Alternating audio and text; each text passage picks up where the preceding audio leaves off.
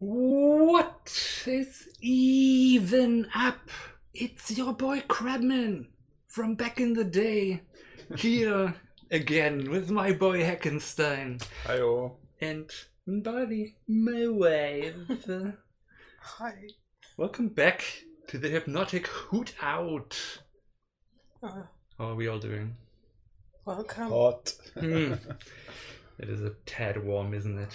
Mhm. I mean, it could be worse, but It is. it's definitely over the enjoyable. Oh, you even put your hypnotic shirt on. Yes. It's nice.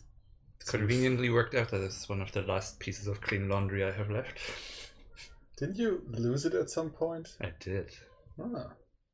I found it Where did you find it again? in there. Oh, there's still one there. That's weird. So I guess that's gonna be mine. Mm-hmm. What? A Hypnotic Owl shirt? Yes.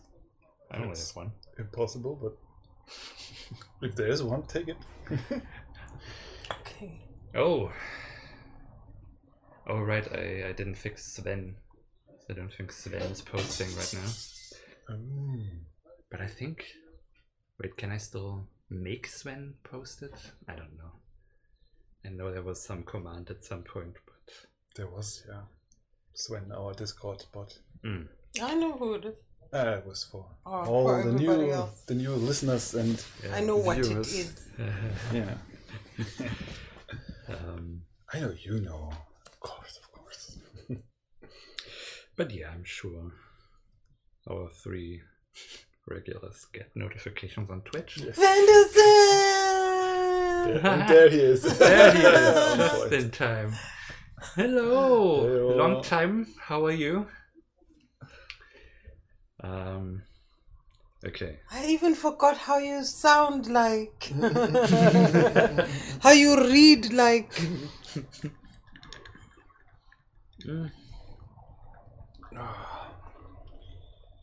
So we are back. We have officially closed up our summer vacation, summer pause. Is there a better word for that? Isn't there? Summer break? Summer break, yeah. Spring break, Spring y'all. break, yeah. We're Just- back, bitches. So you're back from South Africa. I'm still True. here. And Venezuela says he's fine. Oh, that's I nice. have a bit of a vacation starting next Wednesday. I didn't even think it was possible for you to get there. Always sound like you're working. Ah, yeah. Now the Twitch RP changed. I can't quick fix that. Well, I told everyone on Discord So that we are streaming today, so there are no excuses. If you haven't heard of it, it's impossible, yes. basically. Ah, where do you even start after that longer time? Yeah, that's the hard part, right? How have you been? Me specifically? Yeah, I Or mean, do you- we all answered with vague sentences. Hello, Friedrich. Hey, all. Long time. How are you? Well, me, I had a turbulent couple months. Oh, hello. Yeah, as well. Hi. Yes, it was not easy, but the release is done. Nice. And I need a bit of a break to recharge the batteries. Definitely. You better take Yeah. 4 months. Wait, what did you release? Share some links. Yeah. Vacation is definitely a good thing. I had Yes. one too, a small one. A week I allowed myself to vacate. The building. Bowels. My brother. How long is sitting yet?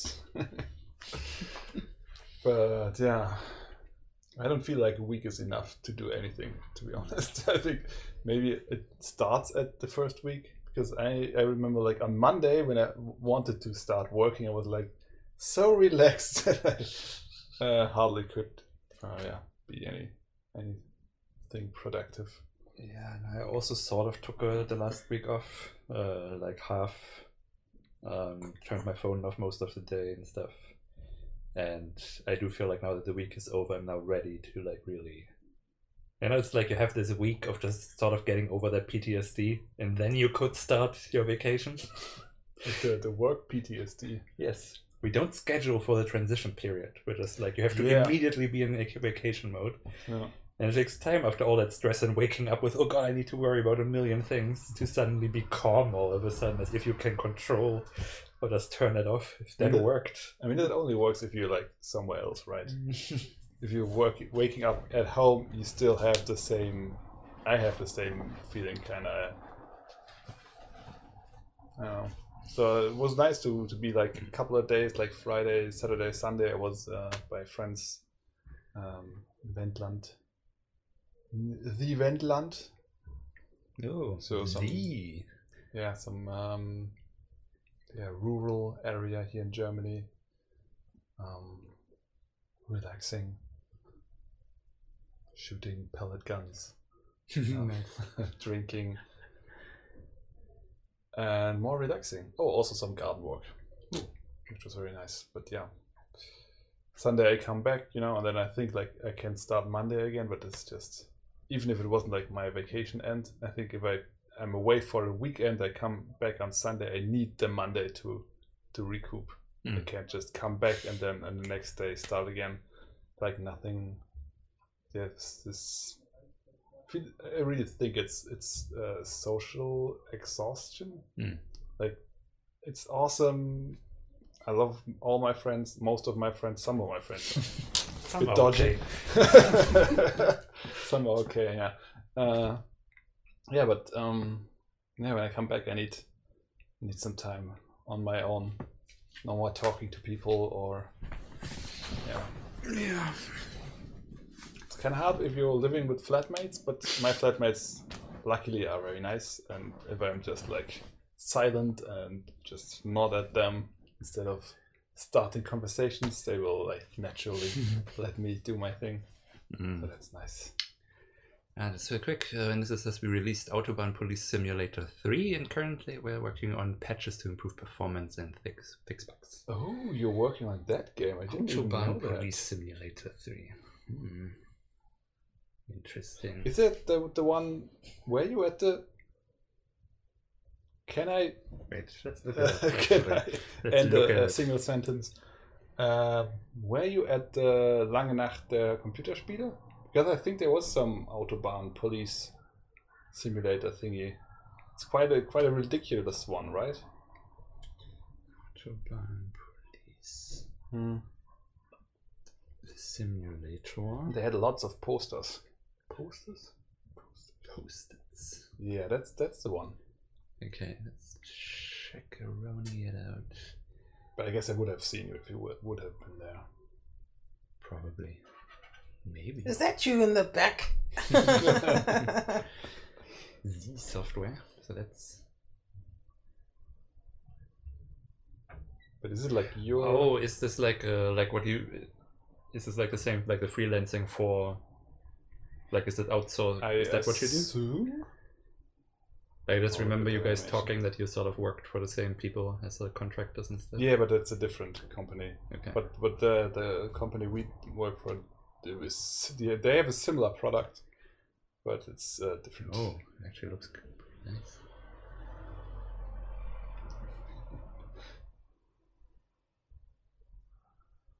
Yeah, so I guess I was wondering, are you developing it with your own company, or is it like a contracting? Yeah, it was thing? already too.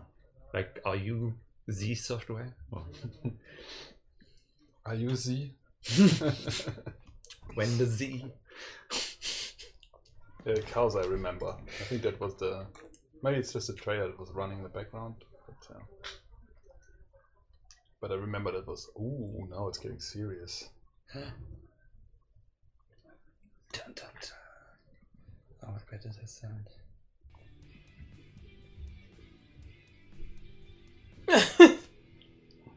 As an afterthought sound. I like saw that logo in my head. It went dun dun dun dun dun dun, and I was like, oh, probably it has something like that. Possibly. Okay, let's see what you guys wrote. Ah yeah, Friedrich was there. Friedrich Lüder. Yeah, I saw him. Aha. I was there. I see. Oh, I work there now. Okay, cool. Sichere deutsche Autobahn. Well, guess we need a upper speed limit. Nice. Congratulations. Yeah. Yeah. Congratulations. That's nice, yeah. Hopefully you'll find some. Ooh! Wait, how many? That's mostly negative, that's not good. But a lot of people. 86. 86, not bad. So 86 times 50. Wow. So let's say 80 times 50, that's 400. 400 games, each 30 euros minus 30%. Well, that's not enough to live off, but more than we have. So congratulations. Well, it I was guess. launched 2 days ago. When was it launched? Just now? Oh, Yeah, Well. so certainly cool. Yeah. I think I saw a post here, isn't it? Release on June 23rd. 23rd. So Yeah, that's the top as well. oh, there it is. So that's nice. Steam is the weakest selling platform. Ah, of course. Oh, probably what's- more What's interesting. better?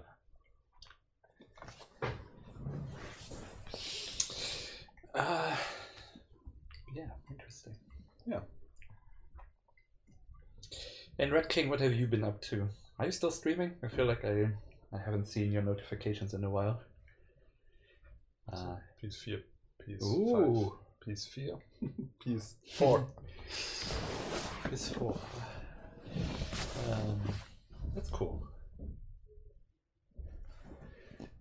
Oh, you don't. Let's see. Lazy bitch. I see. Yeah. So you were telling us about, because I was on vacation from you. Yes. Yes. But probably also too short, right? Very short. No, I mean, like, it's been once you try and settle in, and then what happens? Time to go. It's time to go. Yeah, and then you're like, ah, crap it. So it's always that half. Mm. Yeah.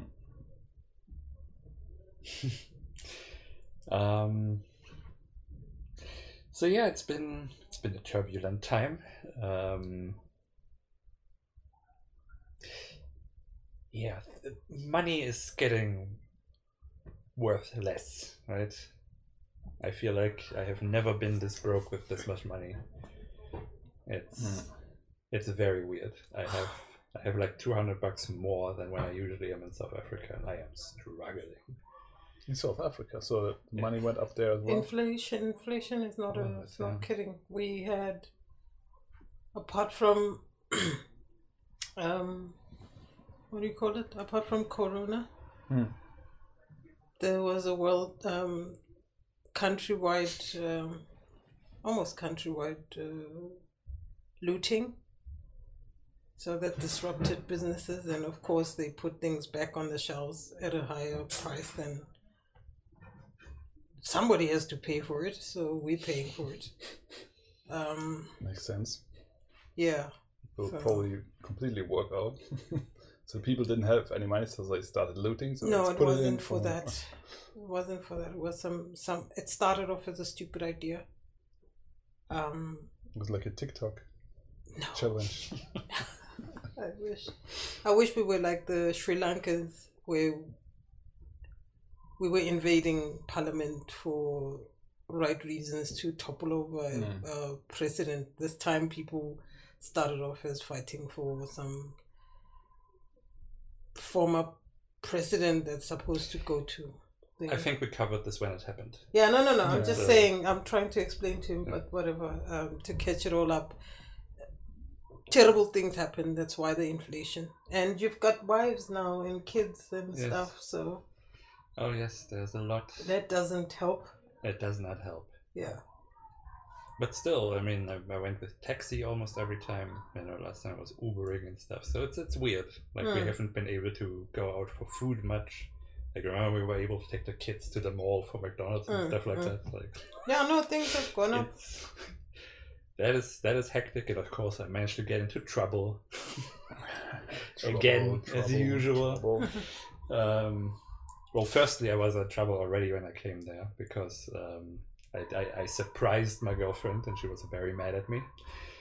She was not happy to see me. But that was a good one. It's not such a terrible thing. No, she doesn't. She does not like surprises. She was mad at me the whole first day I was there, which was, I don't know. But yeah, well, you know me.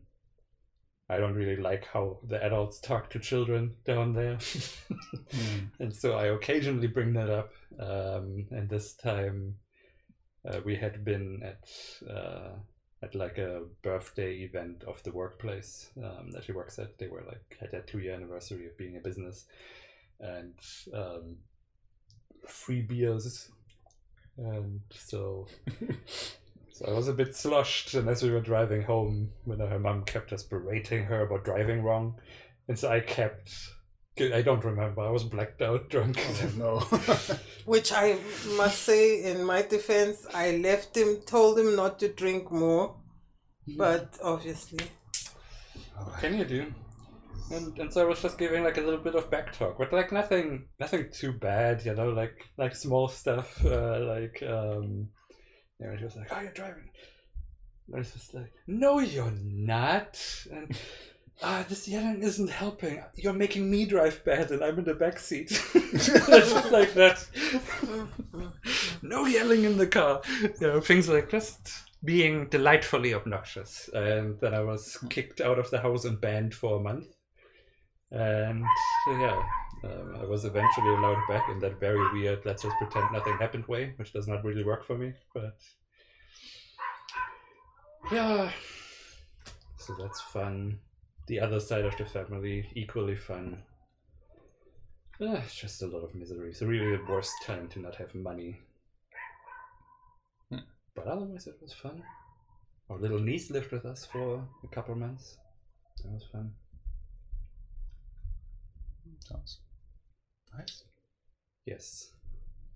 And of course, there's 4 children on the other side as well, and so like lots of children. I just hang out with children a lot. Okay, be careful how you say that.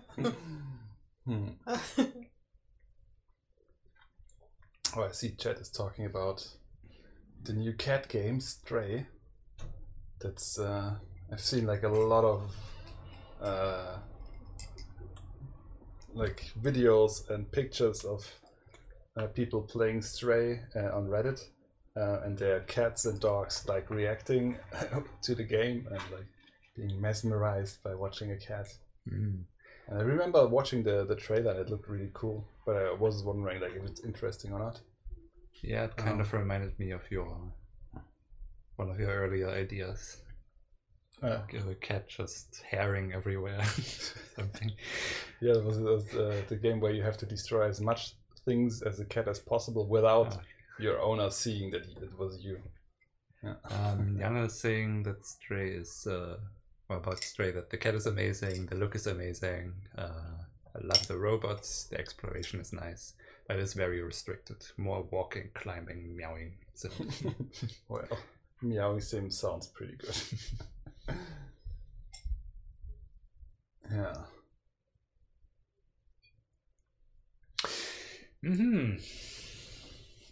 That's cool. So, how about you? Your turn now. Talk about your last 2 months. Go. Came back. Hannes gave me corona. Did I? Yes. Yeah. Personally. But I wasn't as bad as he was. We both got corona. Yeah, I mean, it was really uncomfortable going through Istanbul because there was no masks in an airport anywhere. There was like, I mean, I know they're relaxing everywhere, but it's still like an uncomfortable sight to see, and that everybody's so happy to catch it. It's like, yeah, even if you're not gonna die, why would you want the flu? If you know this helps, why aren't you wearing this all the time? Yeah. It's like, at least for travel, like you always get sick when you travel. Like at least you catch like a little cold or something. They have a sore throat for a couple of days. There's always someone carrying some crap. And it doesn't help that our flight was also packed to the T. Yeah. I mean, there wasn't a seat empty. It was weird. Yeah, we did recover very well. And then there was, what did I do? I was with my in-laws trying to get, well, it was my own vacation. It was nice hanging out with them. My vacation with them, I hardly ever do much, but I also did a little bit of work. My father-in-law's got this camera, super intense, super up to date with stuff, so I wanted to use it, which I did. Now comes the part of editing. Okay. And it's simple stuff. It's just, I don't know, I can't seem to bring myself to work if it's not Final Cut Pro, it's You just gotta do it. Yeah, I know. That's one of those things that you can't do anything but just do it. Yeah. And then so on Saturday we went to Potsdam again. This time we were specifically going to a gallery where I saw a Rothko, 3 Rothkos, finally. My life just went, I was gushing and I cried a little. That's a painter? Yeah. Paintings? Yeah, abstract stuff. And I was like, well, I was more intrigued by other artists. Huh? How do you spell it? Rothko. R-O-T-H? T-H. Okay, we're gonna look at one. Okay. By the way, Vanessa wants to know if you both recovered well. Yes, we did. I did answer. KKK. Yeah. KKK?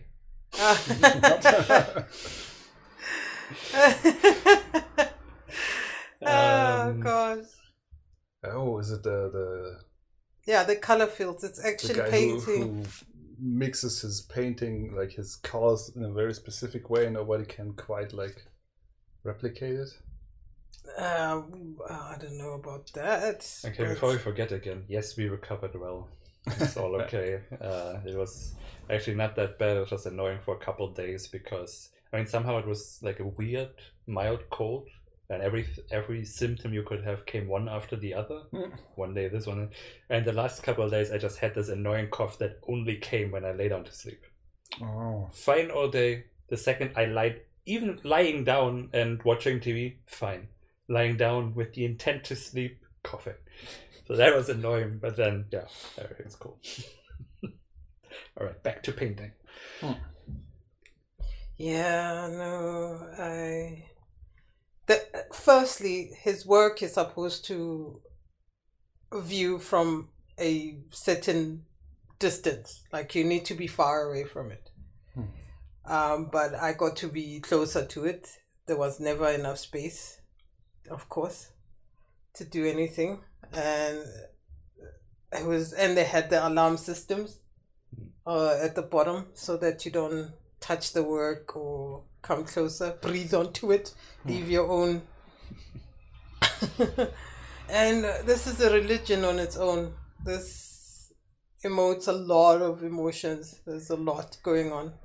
He, of course, was a struggling artist, and up to mid 40s. That's when he started this work. His other work wasn't selling. He was a struggling artist. He barely got more than 2 colors on one thing. Yes, there's also other blacks and grays, and it's not just this. But a lot of, and they're big. And then there was Jackson Pollock, who I wasn't impressed. I think one of his... It wasn't as, like, they had a small piece, which I liked. But the other one, oh my God, I was like, okay, is this it? I'm expecting more. And it was very minimalistic in its way.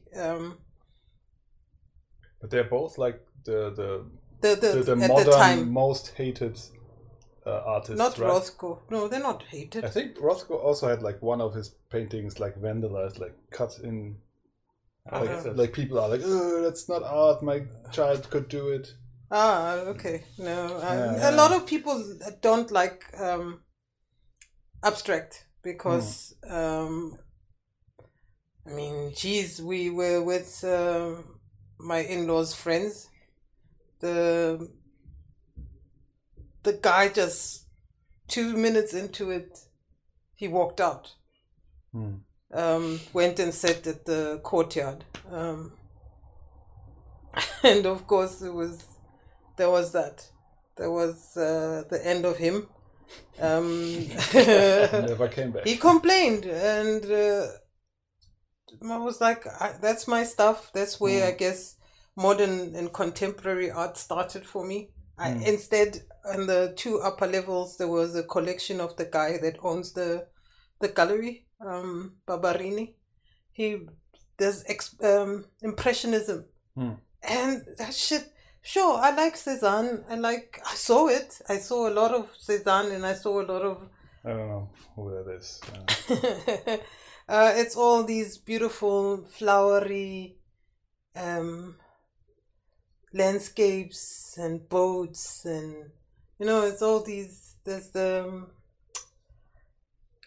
What do you say? Expressionism? Expressionism? This is abstract, and then impressionism is all this like pointillism and people sitting at the park, and so you can see like brushing. You can see a full image. But it's like kind of it's very dreamy. Dreamy and like yeah, no, just simply you see a landscape with maybe a couple, and the brushstrokes are done very in a small scale, unlike this where this is called action painting, where everything is just, he could ride a bicycle and paint on it and achieve an image of some sort. And so that's boring. And the frames too, they're different. Yeah. Now we get into contemporary art. It's clean frames. The old stuff is all these gold leafy, intricate frames, and they're wooden, and they've got that's some ugly ass old stuff. I feel like I'm at a rich white person's place, antique.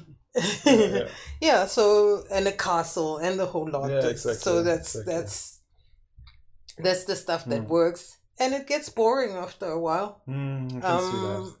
Because all you see is just these. Yeah, to me, I don't identify. It's all these romanticism of the olden days and stuff like that, and Monet. You've got Monet, you've got all kinds, and this guy had a lot of collection of Monets and stuff like that. And one or two were used in the movies, famous movies like the Thomas Crown Affair, and the other one was used in Gambit. I don't know whether you know it. It's got Colin Farrell. No. Is it the one from book? Bridget Jones? No. Okay.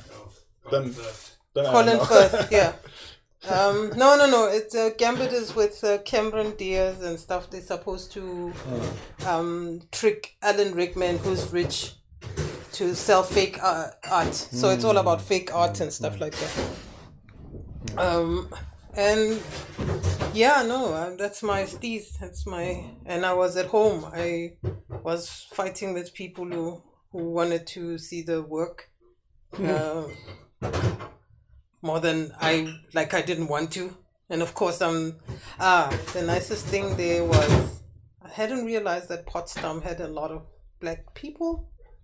So at the gallery, like the 3 security guards that I saw were black people. And I greeted them. Well, no, 2. And then we went to a restaurant there. There was another guy called Robertson. And I found out his name. He doesn't know me. And I greeted him.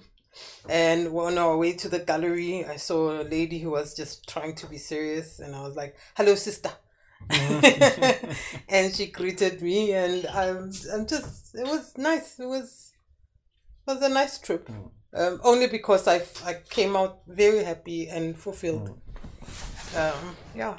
So that's like my highlight since I got back here. And another one is I finally used Reddit to I saw a picture my advantage. Of you. Yes, and that stirred up some serious conversation. Oh yeah. Yeah, did you read?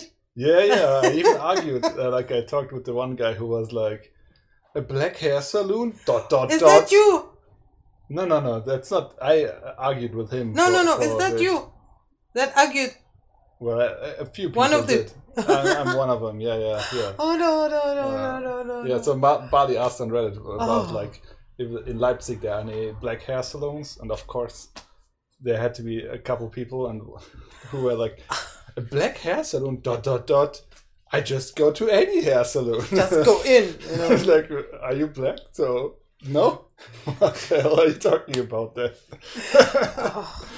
person who ended up writing so that upset, they've got Asperger's. So after I wrote to say, "Look, I understand, and I'm asking for all kinds of things. I can't just walk into a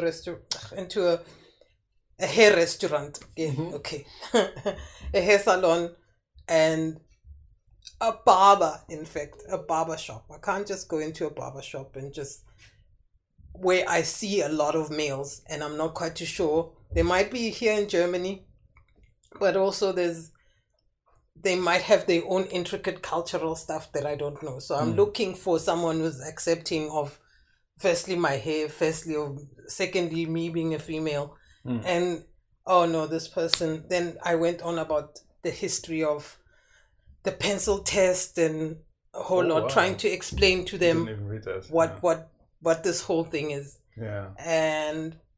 But that's when they wrote to me that I need to understand them from their point of view. They have Asperger's. I just left it like that. Just for the few white people who don't know why there should be a black hair salon listening to us. So black hair is just different. It works differently. It behaves differently when it gets wet and stuff. And if you are a hairstylist, you have to know that stuff. Yeah. And not everybody does. So it's a question that's sensible to ask. And besides that, then there's the cutting, where I want to remain cutting my hair at a certain fade, and Hannes tried, and that needs a special skill, and that's just, there's no like putting a comb through and cutting it and putting a comb through and cutting it. There's no such thing. It's a different, I don't behave differently. The head behaves differently because it's very curly. I also don't think I can do that with my shitty little machine. Yeah. Like when I watch them cut your hair the way they go, I could not do that. It's one of those proper, like where you can set with combs and stuff, exactly, and stuff. And still, when I used that also once, and you actually can't get as close a shave as I get with my cheap Japanese travel razor. Okay. That's what I have. Chargeable. USB charged. Oh, okay. Japanese travel razor. Stop it now. It was $15. Stop it now. We're not sponsored. Yeah, no, that was it. And then I used on the same Leipzig page, I then got a UK Somalian, UK, I don't know, English from I don't know what you call it. So you made a friend. I made a friend. I made a couple of other friends. Information helps before we get into the specifics of the ethnicity. Yeah, anyway, she's from UK and she's been here for a while looking to befriend other people of color, and that was nice.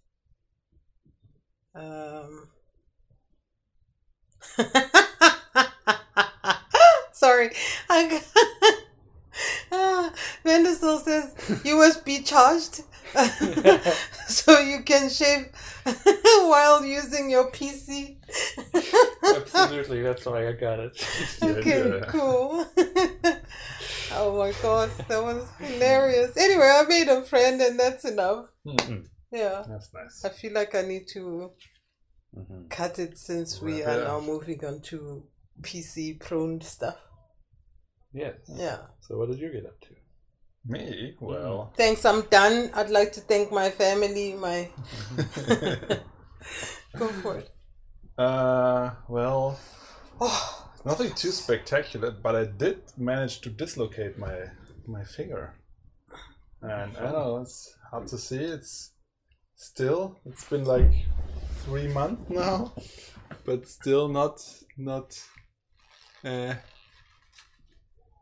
straight anymore.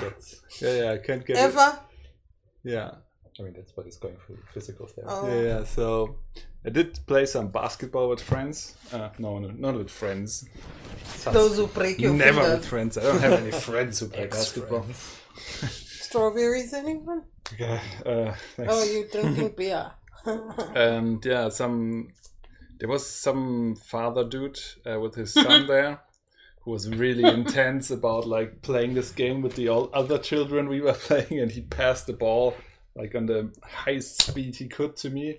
I tried to catch it, but like got it on the top of my finger and like it jumped out out of the middle joint.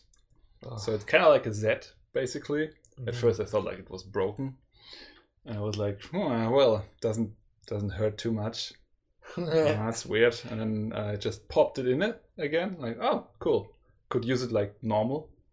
Well, okay, well, I guess we can just continue playing, because I'm like yes, Dad. Taking care of your body isn't manly, and somehow, you know, I still have that in me. So I had to play it cool. Don't admit that you're kind of freaked out about what happened just now, and just play the game till the end. And then I went home and started like cooling it. It got really big and huge and blue. So he doesn't know that you broke your... No, I didn't broke. It's just, he knew it. Well, I was like, look at that, everyone. What happened? And then I put it in again. Would you be able... Can you sue here for these things? No, we just played basketball. He didn't do it intentionally. I mean, he did like do too hard, like it was stupid, but I'm sure he learned after seeing my finger. Yeah, he learned to get away. To relax a little bit. We're not in the NBA here. Yeah, and then for a couple of weeks I just thought like it's gonna just heal fine, because I could use it perfectly after. Then after like about 8 weeks, I was like, okay, maybe I should go to a doctor and check it out. He just scanned it like on a whatever scan it is. Was like, nothing's broken. I was like, yeah, I know, nothing's broken. Like I could use it afterwards, no problem. But still, like it's not getting, it's not straight anymore. I can't close it completely anymore, and it's like the joint is like really thick. I don't know if you can. This is like, you can see the difference, right? Like especially this. Yeah. And he deferred me to ergotherapist, and I was like, well, what can they do? Like ergotherapy for a finger doesn't make any sense. So I waited another like 1 or 2 weeks until I was like, maybe I should try that because it's not getting better. And it was actually a really good decision because they really took the time. They listened to me. They pushed it around, and I still have like I think 2 more sessions. They made like a little cast. I can put it in at night to straighten it out. They told me a lot about like I was freaking out about like not going to the doctor immediately and getting like a cast immediately. They were no, that was fine. You have to use it as much as possible. Just a cast isn't good if you dislocate your finger, or even if it's broken or stuff like that. The cast is actually not too good anymore. So in a lot of cases they don't do that anymore. Yeah, but still, the capsule that's in this joint is severely strained. Probably didn't help that I played before I went home some more. And yeah, it could be that it's never gonna get back the way it was, most likely. But yeah, now I'm doing like daily, I'm doing hot and cold baths for each 30 seconds, as cold as I can and as hot as I can stomach, back and forth to so the blood vessels restrict, and the opposite of restrict, expand to kind of increase the blood flow, so I guess the Entzündung, the inflammation and whatever gunk is in here and makes it so thick gets transported off. Yeah, and I guess the heat isn't really good for that either. Like if it's hot, it gets bigger. If I drink too much alcohol, it gets bigger. So I have to really kind of watch out for that now to, hopefully get it back to full motion at least, even if it doesn't look as beautiful as the other one. But do you think that the size effect is just due to higher blood flow? No, not really. Because warmth and alcohol both does that, right? Higher blood flow. But alcohol does is like bad for inflammation. But yeah, I think it's part of it. The warmth, at least, like blood flow. If you have an inflammation, and then you have higher blood flow there, then somehow it gets bigger. But on the other hand, like if I do the hot cold stuff, it's also more blood there, and this is good for some reason. I don't completely get it, to be honest. But I mean, like, maybe it's not bad if it's getting bigger. It's just what happens. Yeah, no, it's not that good. It's okay in the beginning, but now it should be. The swelling it's too big for the time, and it's very hard as well. Like the ergotherapist is always like, "Oh well, that's very hard. I wonder if that goes away at any time." I'm like, okay, and it's kind of, these little things that you're like. You notice that you're getting older. You're like, okay, I'm never getting this finger back like it was before. It's kind of unsettling.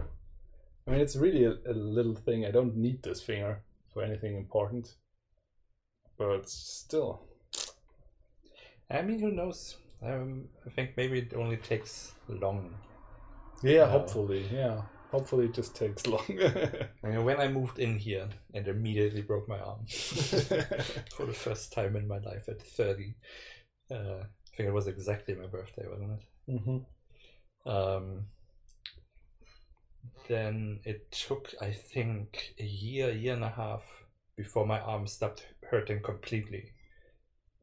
I would even I wouldn't even mind rounding up 2 years until it was like just normal. And I don't even think about it because there were at least like still moments where when I twisted it a certain way, you could sort of feel there was, and it wasn't much. It was like a hair fracture. So it was not even really fully broken. It was just like a tiny little thing. And I went to physical therapy and everything. And even after, just easily took another year and a half. Yeah, and apparently like the joint stuff that takes longer than a break. No, that's Or weird. maybe when you're 40, it's back to normal. Hopefully. That's weird. I also Maybe all my other fingers are just getting fat then. I can't see them. I also cut my hand very deeply. Then I was jumping a fence. Okay. I was drunk, followed some bunch of guys to go and get some weed. By the time I got to that house, I was going through passages and passages into there, and something said, now you're venturing into, and all I keep on seeing is men and men and men. And I suddenly kind of, and I remember at the back of my head somebody locking the gate. And I just suddenly came to. Okay. And jumped the fence. And through the risk of jumping the fence, it went straight in there. Yeah. And I still went and partied with the wanting salt and Okay. and partied and for months on end. I think only now I guess it starts. I can feel the whole thing, but at some point it wasn't healing inside. It still wasn't healing. It's kind of it's still weird. But you also never went to the hospital. No, I didn't go. I didn't. Yeah. No, I think I needed stitches, but I just, and I went touching things, cleaning, and so it never heals. It takes forever. Yeah. Yeah. So people, what, Hannes? It's not funny. It's not nice. Take good care of your bodies, people. don't be like us. Just go to the hospital. No, I mean, I hurt myself this weekend because I was relearning how to ride a bike. So that's. Oh, you went on a bike. Hit your. Yeah, I don't know how that happened, but that's part of it. I don't remember. I only fell once. My father-in-law fell twice. That had nothing to do with the bike. That had nothing to do with the bike. He just fell while we were walking. That was weird. I got my parents as well. Like my father, like they keep like telling me like, oh, we went to like this and that,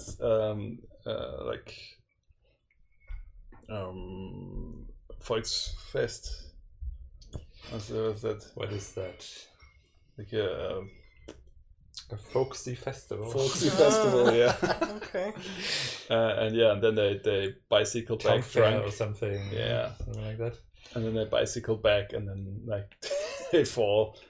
And then my mom is always like, "I didn't hurt myself," and you gotta look at the knees of your father, like completely bloody again. Oh, like yeah, especially now where they have the e-bikes.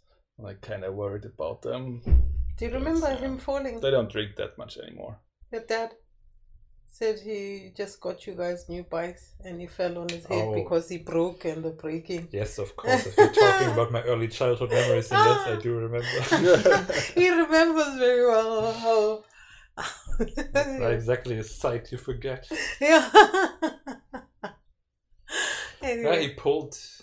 We were going like on the way to the pub. You know, that street that goes over the two bridges there. And going over the bridges, we were wanting to go into one of the paths next to the little rivers there to just, go through the woods and stuff. And I guess he somehow aggressively pulled the front brakes. Yeah. And I just remember, like, I was driving next to him, I remember this perfect swoop of, like, just the front wheel just standing there and him turning all the way around. Landing on his back. Yeah.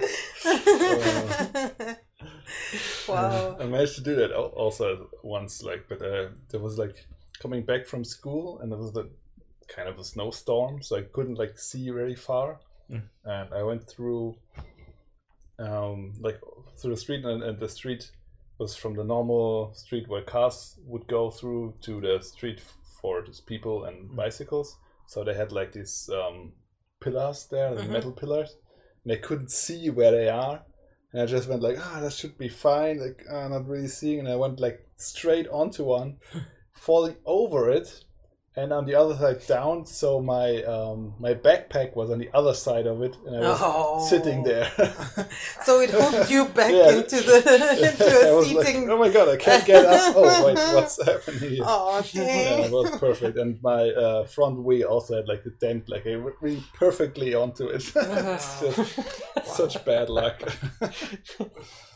Man, that was a time. So game-wise, what have you guys been up to? Ooh. Buying cards? Me? Oh yeah, I've been buying Magic cards because I'm playing Magic. He's a Richard Magic card person I know. The only one. Yeah. I also have like one game idea. That we could talk about, but I think you wanted to talk about. Yeah, but I will talk about mine for a while, I feel like. So why don't you start with yours and I talk about mine and then we can talk about making. So things. I'm not allowed to have a lot of time here. So make it quick. No, it's fine. It's fine. What? You've got an hour of this. Okay. I figured I'm more verbose, so that's true. Struggling to get one word after the other, so.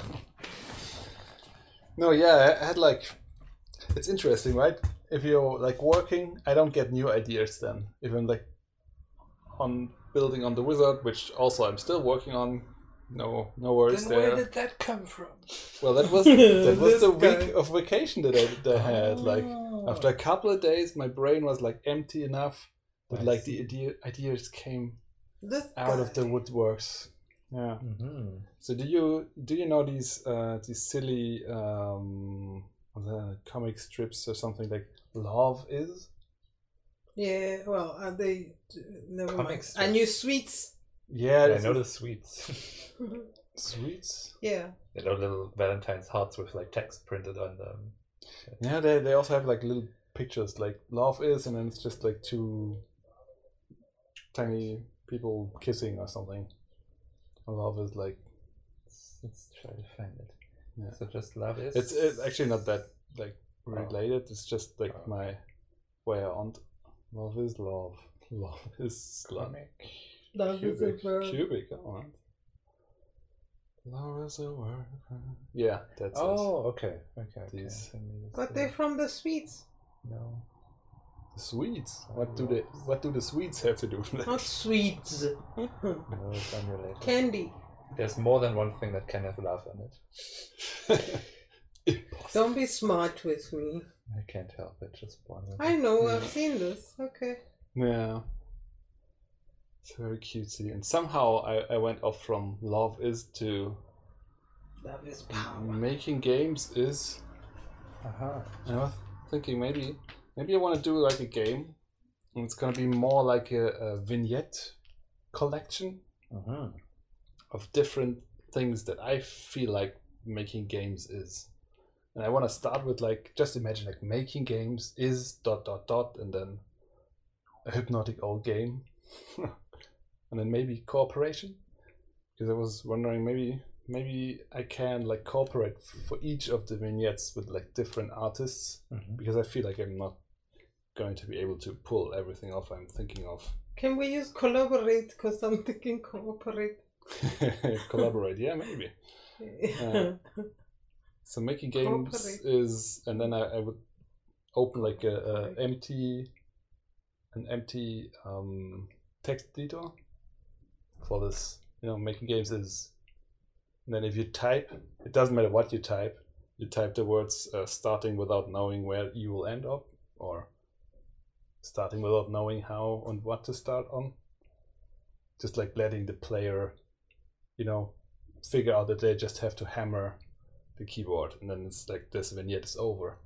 And then the next one could be making games is ... and then you just have a table and like a book and like a wand, and then you have to open the book, take the wand. Maybe in the book is some kind of pattern you have to do with the wand, and then they come like magical. I feel like making games is kind of magical.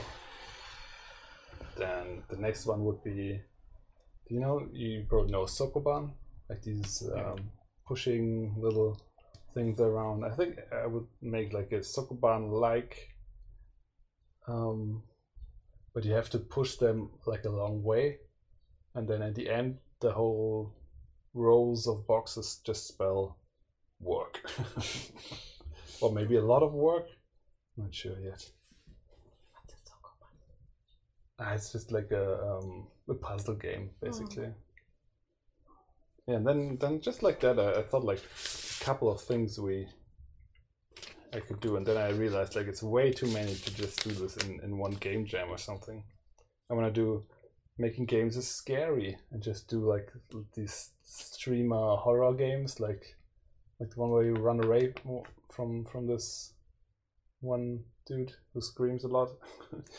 Then the next would be a walking simulator, just very beautiful, because making games is beautiful and relaxing at times.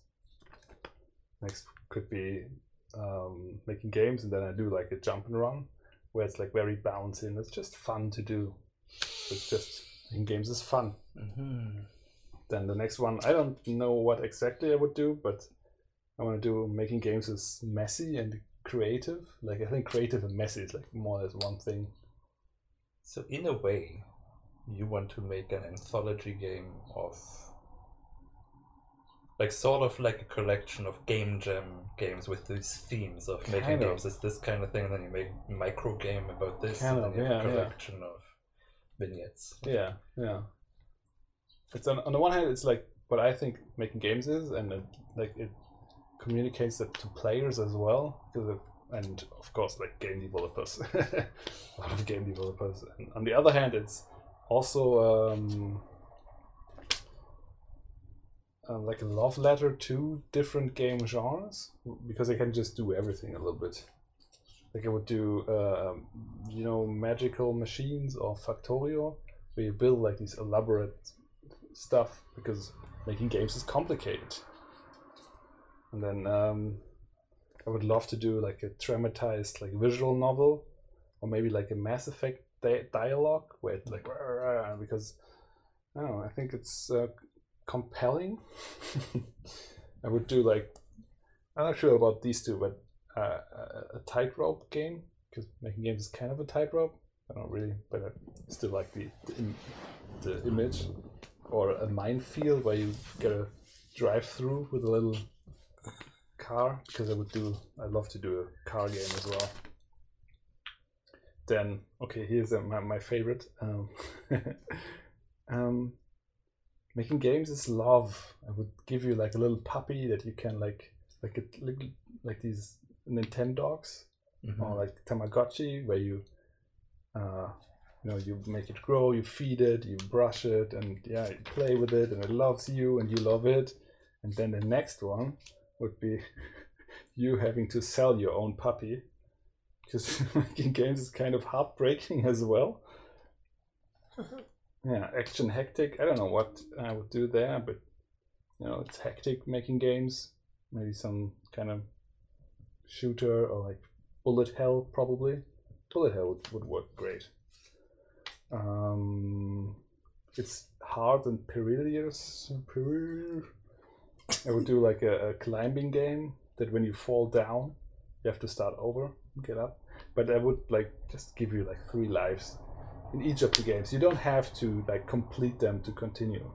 It's just more like giving you the feeling. I would do a stacking game where each of the things like neatly fits into the next, because making games is satisfying in a way. And then I'm not sure, but making games can be a slog. What to do about that? And making games is tense and a race against time. And then, so for the final thing would be making games is ... and then you've got like a lot of people standing around building letters, and the top one is like very colorful, different kinds of people. It's just not, and then the next line says for, and everyone, and you will have to select all the people in the not column and just tell them to go down to for everyone. So they go and the word disappears and you've got like for everyone. Yeah. And then I could like, you know, ask people what they think. Like at first, like people, just a couple of random people who played the game tell you what they thought. Like Pete says, like it's just a guy like of these people from the previous game. They just have a little bubble where they say like, I don't know, great or not that great, and then you get your turn to like put your name in and put whatever you think making games is into the little bubble, and then it will be finished. And I think it's great, like amaze bait. So I think if we make that and attend to the amaze, they probably will take us because it's the kind of game they love. Yeah, so what do you guys think here? I can see different. Savannah still says, see different scenes for representing for different feelings. Yeah. What it's like to make a game. Sounds like interesting idea. Yeah, I do like the idea. Puppies and games always remind me of don't shoot the puppy. Yeah. Yeah, and I'm not sure even if I want to tell people what I think, what I want to represent with the scene. Maybe I just like making games is ... and then you play. Then you have to find out like for yourself, does he mean it's tense, it's a slog or whatever, or if I want to write it out every time. But it's probably more fun if I just do like act 1 and then making games is, or maybe not even like number them at all. Maybe I could just start doing 1 or 2 of them and then see how it goes. But I feel like a lot of those I could do, and some I don't exactly know how to do. Most of them I could do easily with something like Game Maker, but then I don't have anything to do 3D with, so I would have to do it in a 3D engine. It's all a bit more effort for something silly like that, but maybe I can have another vacation to do that. Yeah, like I said, to me it sounds like a cool hook for a regular jam. Just, you know, if we establish it as not even give a theme, maybe, you know. Just making games is ... and everybody like, makes a vignette. And it's a one scene game jam. So you're not making a game, you're making one scene, a moment, a vignette, which can be as long, obviously, as you want it to be. If it's like a long, tedious scene, and that's your point, and that's what it is. But it's like a one scene thing to express a feeling you have about making games. Yeah. So you already have a theme. It's making games is. Yeah. So you don't have to specify another theme, and then you can sort of be like, okay, this is the feeling I had this week, and it's like, ooh, what did that person mean? And then you collect that and put it out as an anthology. And have a launcher that can launch all kinds of different engines and stuff, so you don't need to choose if you want to be in 2D or 3D. But I really want to like medium. I can write your launcher. Cooperate with like people to do that. In any case, but it could be a cool idea, like to get to know like people, try out working with them. Maybe we could even get funding for something like that. Yeah, unless this also makes it more deep. Words sometimes stupefy cool mechanics or over-explain it. Yeah. Yeah. And I do think the seeds had to be like strong enough to work on their own, right? I don't need to put words on there. I guess it depends. You want to do a visual novel, do words? Yeah, of course. Like, but I don't write out like it's compelling, for example, for the visual. You're having fun. Right. Yeah, but I like the idea. Just seems like a lot of work for me alone. But yeah, maybe I can find a couple of people to collaborate with, and then I can like maybe they can use it for their portfolio. It's kind of a portfolio for Hypnotic Owl, where like look at all different stuff we can do, and like credit everyone after each scene.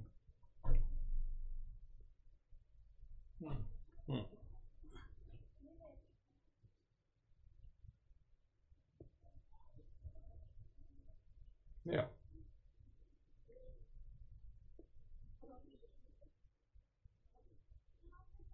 So that is my idea for a game.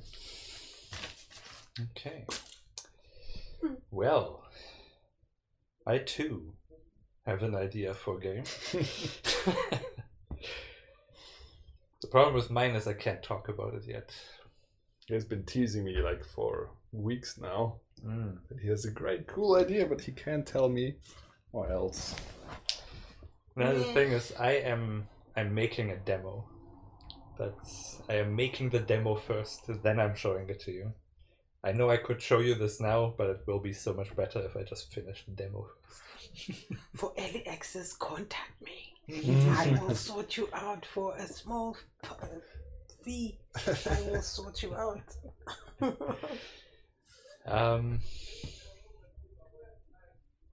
Because these last few months have been really interesting in sort of the personal growth department. I'm kind of getting into a lot of things. It's not even necessarily new things, but I guess sort of something about it feels more serious, I guess. I guess I'm diving deeper into theory and all the stuff that I always avoid, the actual learning of things. That seems hard. Because the fun of learning was ruined for me terribly. So there's like certain ways of doing it, but I'm very happy to do it in my own way. I mean, my whole YouTube thing is just learning all the time, everything. YouTube thing? Like YouTube, I Oh, basically only use it to learn things. Yeah.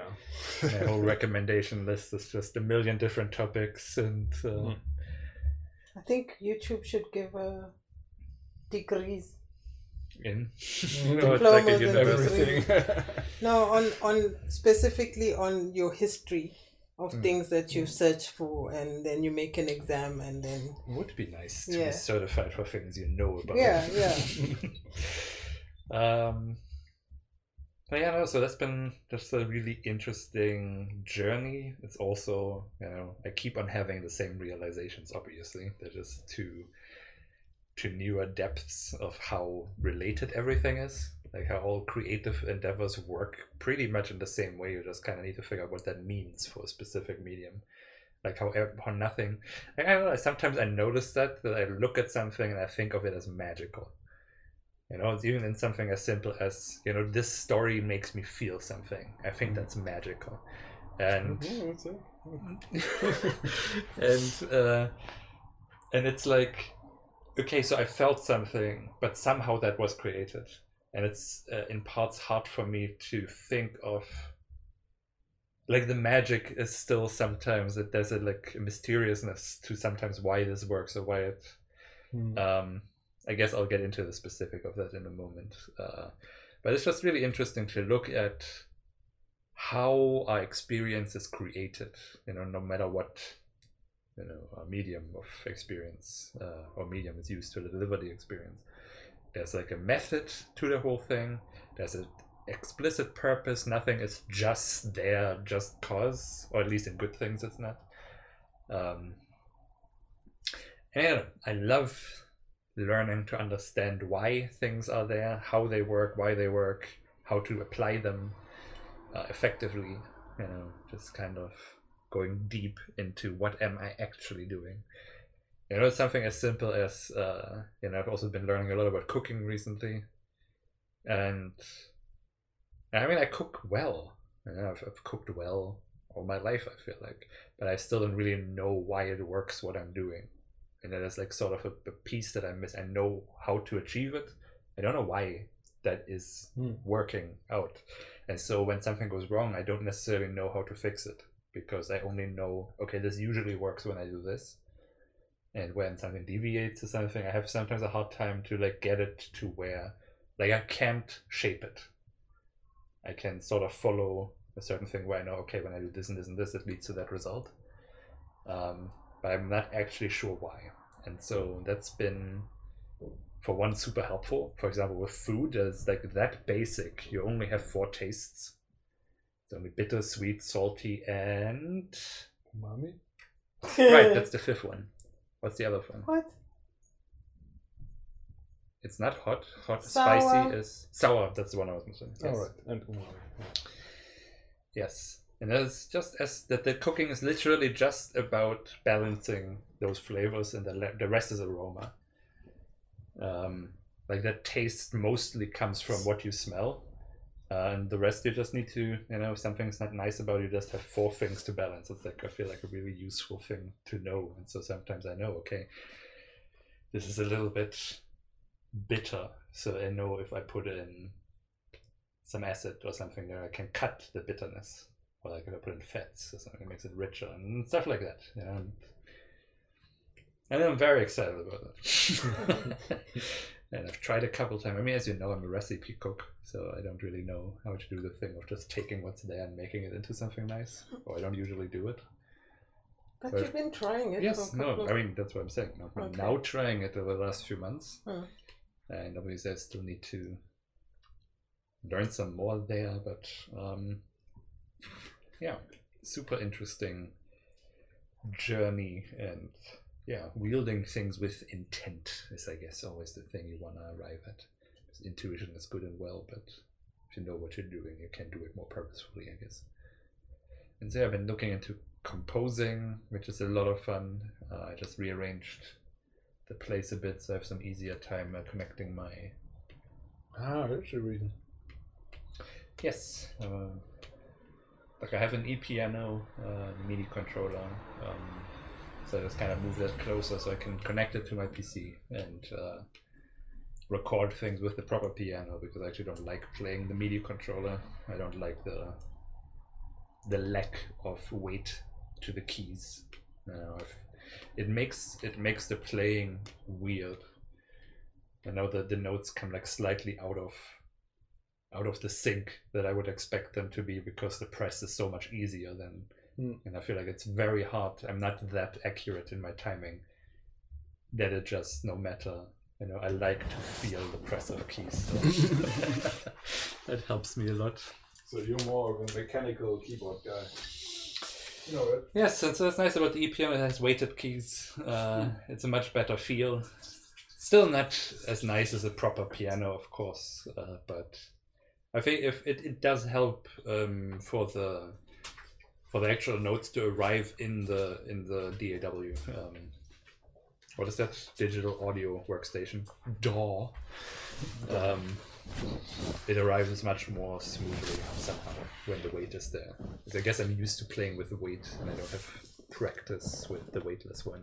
It's not a nice experience, but yeah, that's also been interesting to dive into the theory, dive into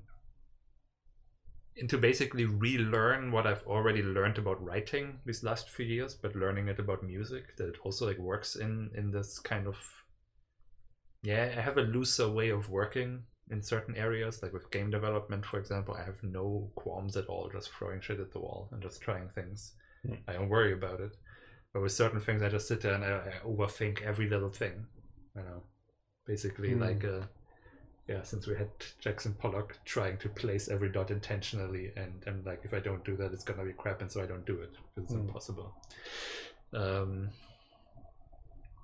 Yeah, so there's been a lot of cool stuff, and in that process of learning a lot of new things, and also I'm starting to learn some new skills. I'm just kind of committing to like this. I want this thing, and now I'm just going for it. And so yeah, so I had this idea. I think it's gonna be exciting. It really kind of combines a lot of stuff that we're both excited about.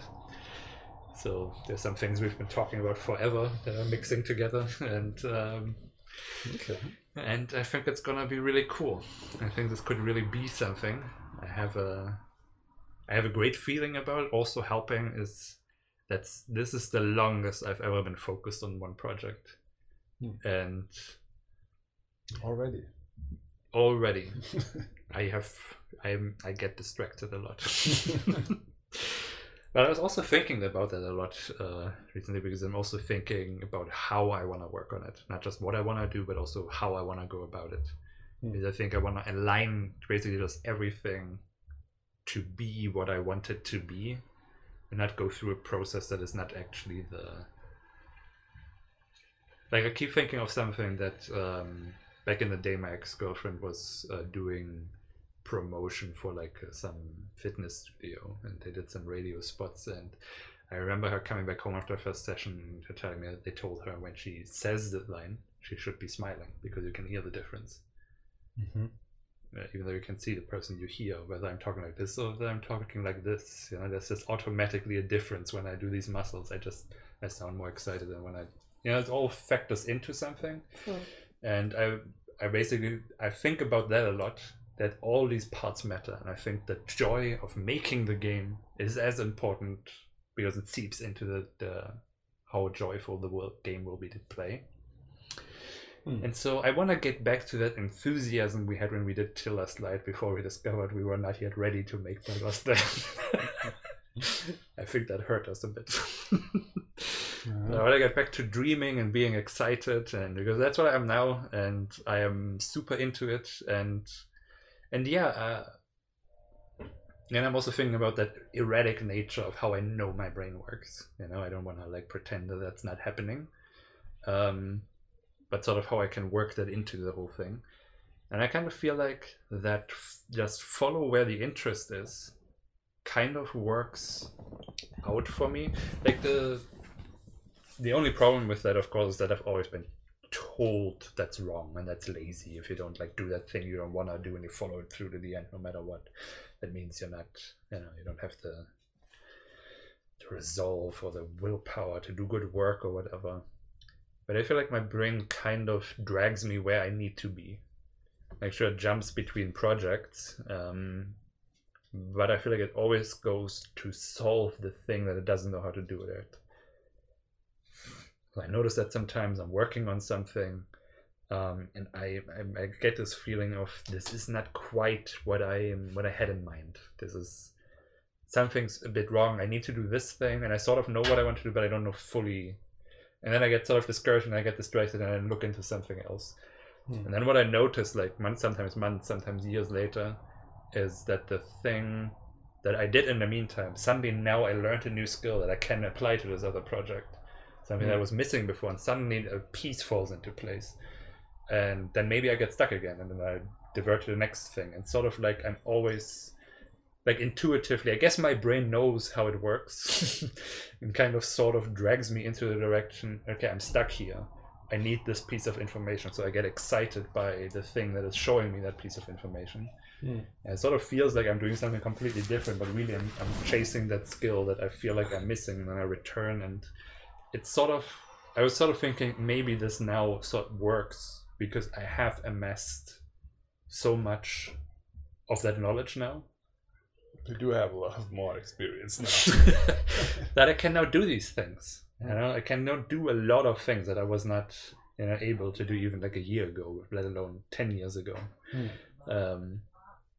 Which we're almost at. A couple more months and we exist 10 years.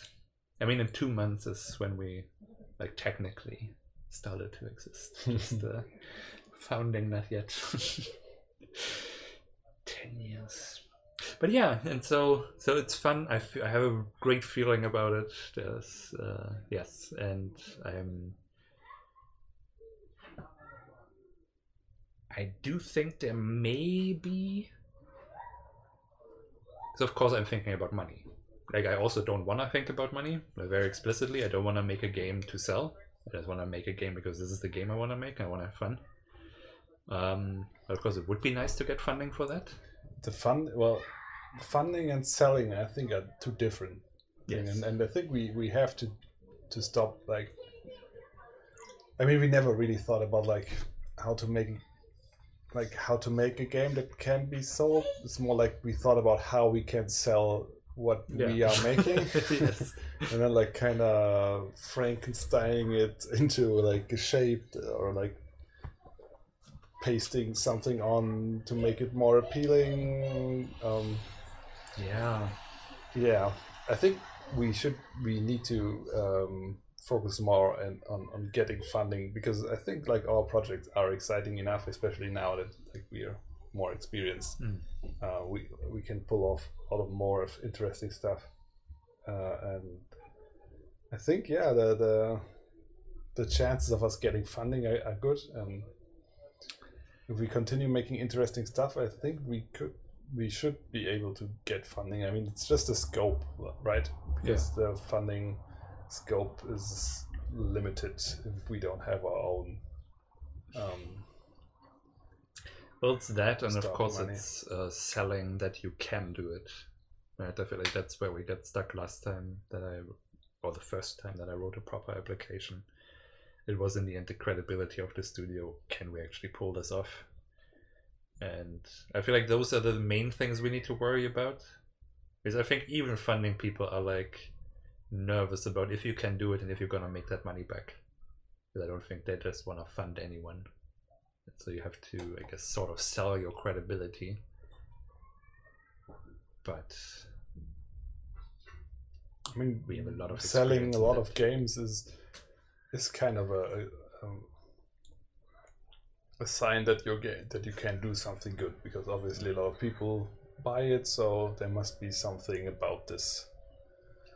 It's kind of a crude and roundabout way to judge that, but it's also like a solid way to prevent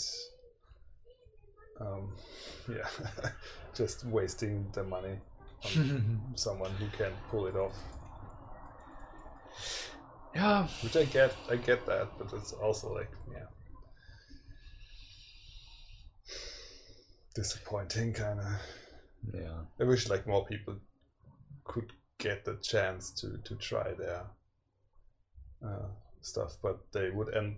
I guess a lot of them would end like we ended with To Last Light, like just half a year in, and then realize like we can't do it. we thought we would make one of each part in 3 months. Yeah. It's hilarious. Yeah. Optimism. There's a lot of optimism there.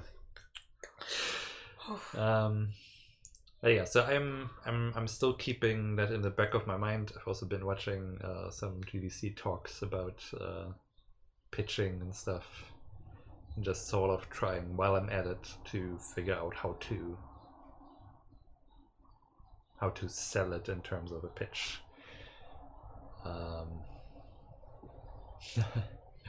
Nasissa can predict so much.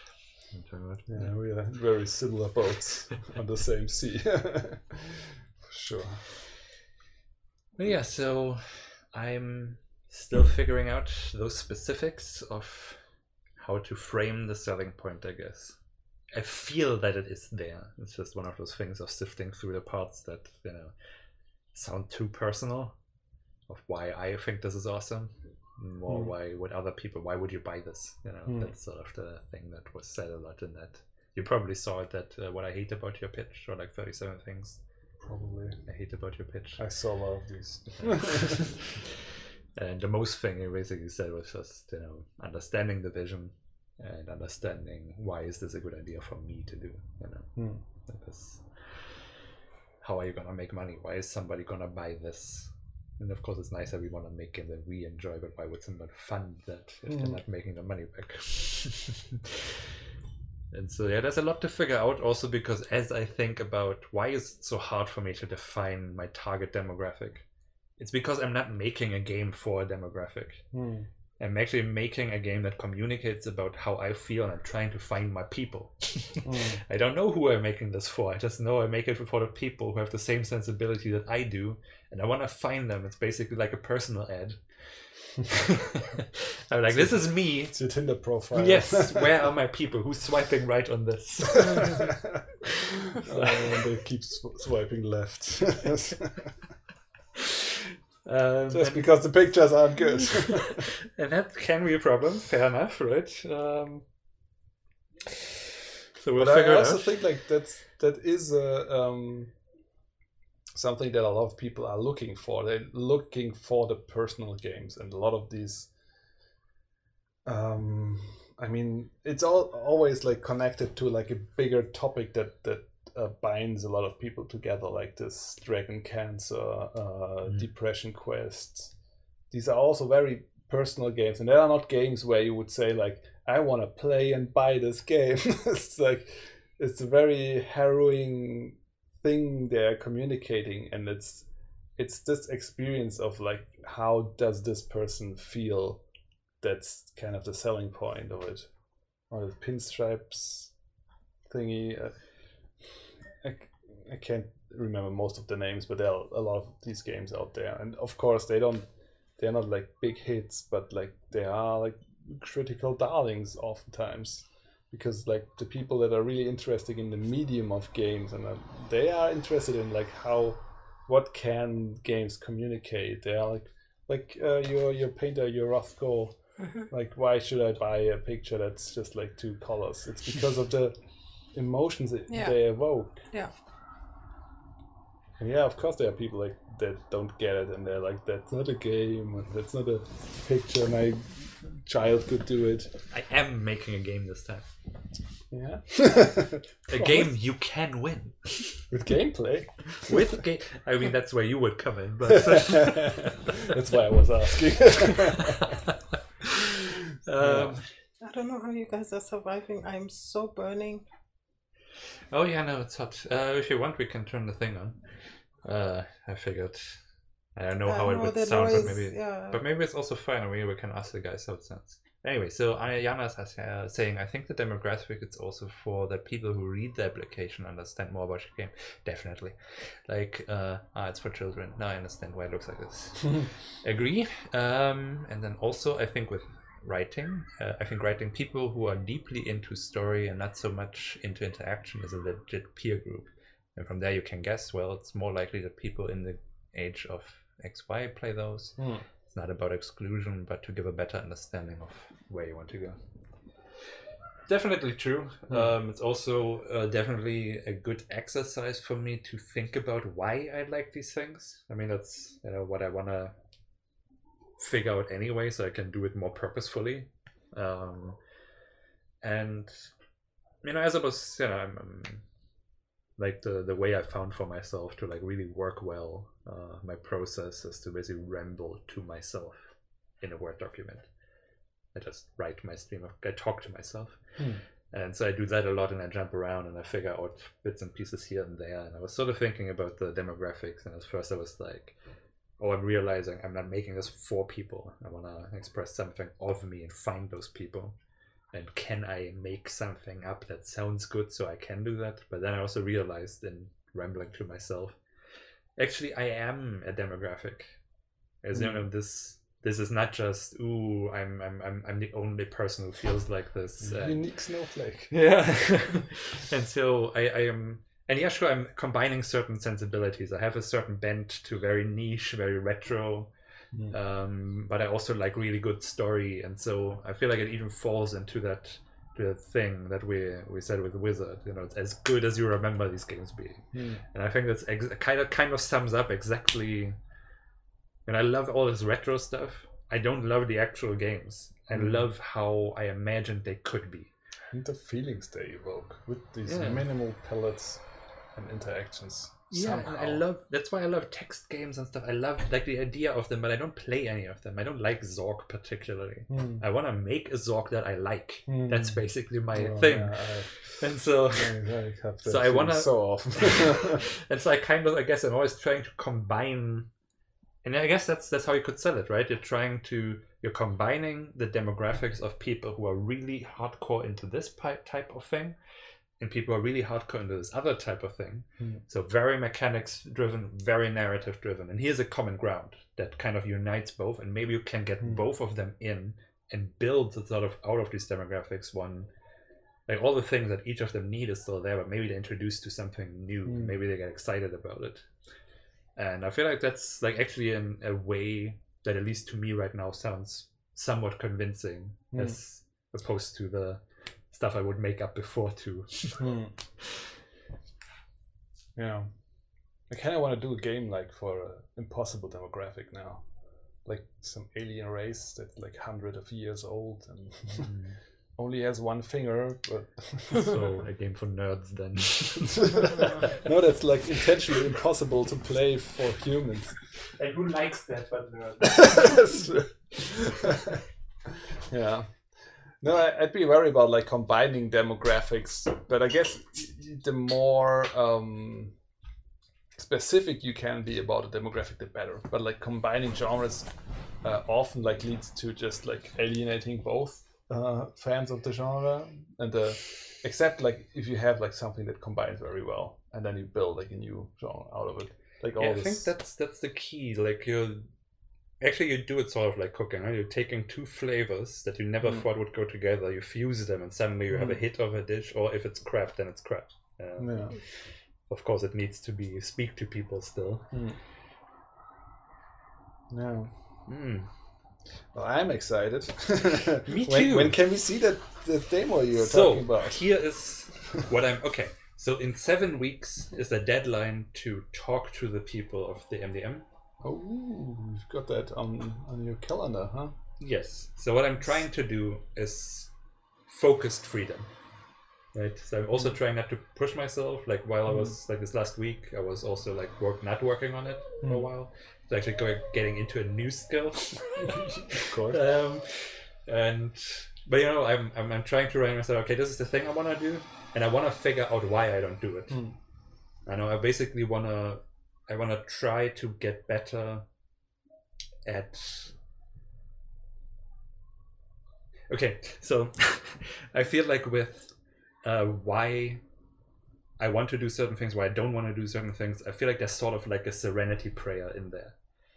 You know, sometimes there's things that I feel forced to do, even though that's just not me. You know, like with marketing and shit, that's just not me. And if I don't want to do it, then that's the thing I should not do.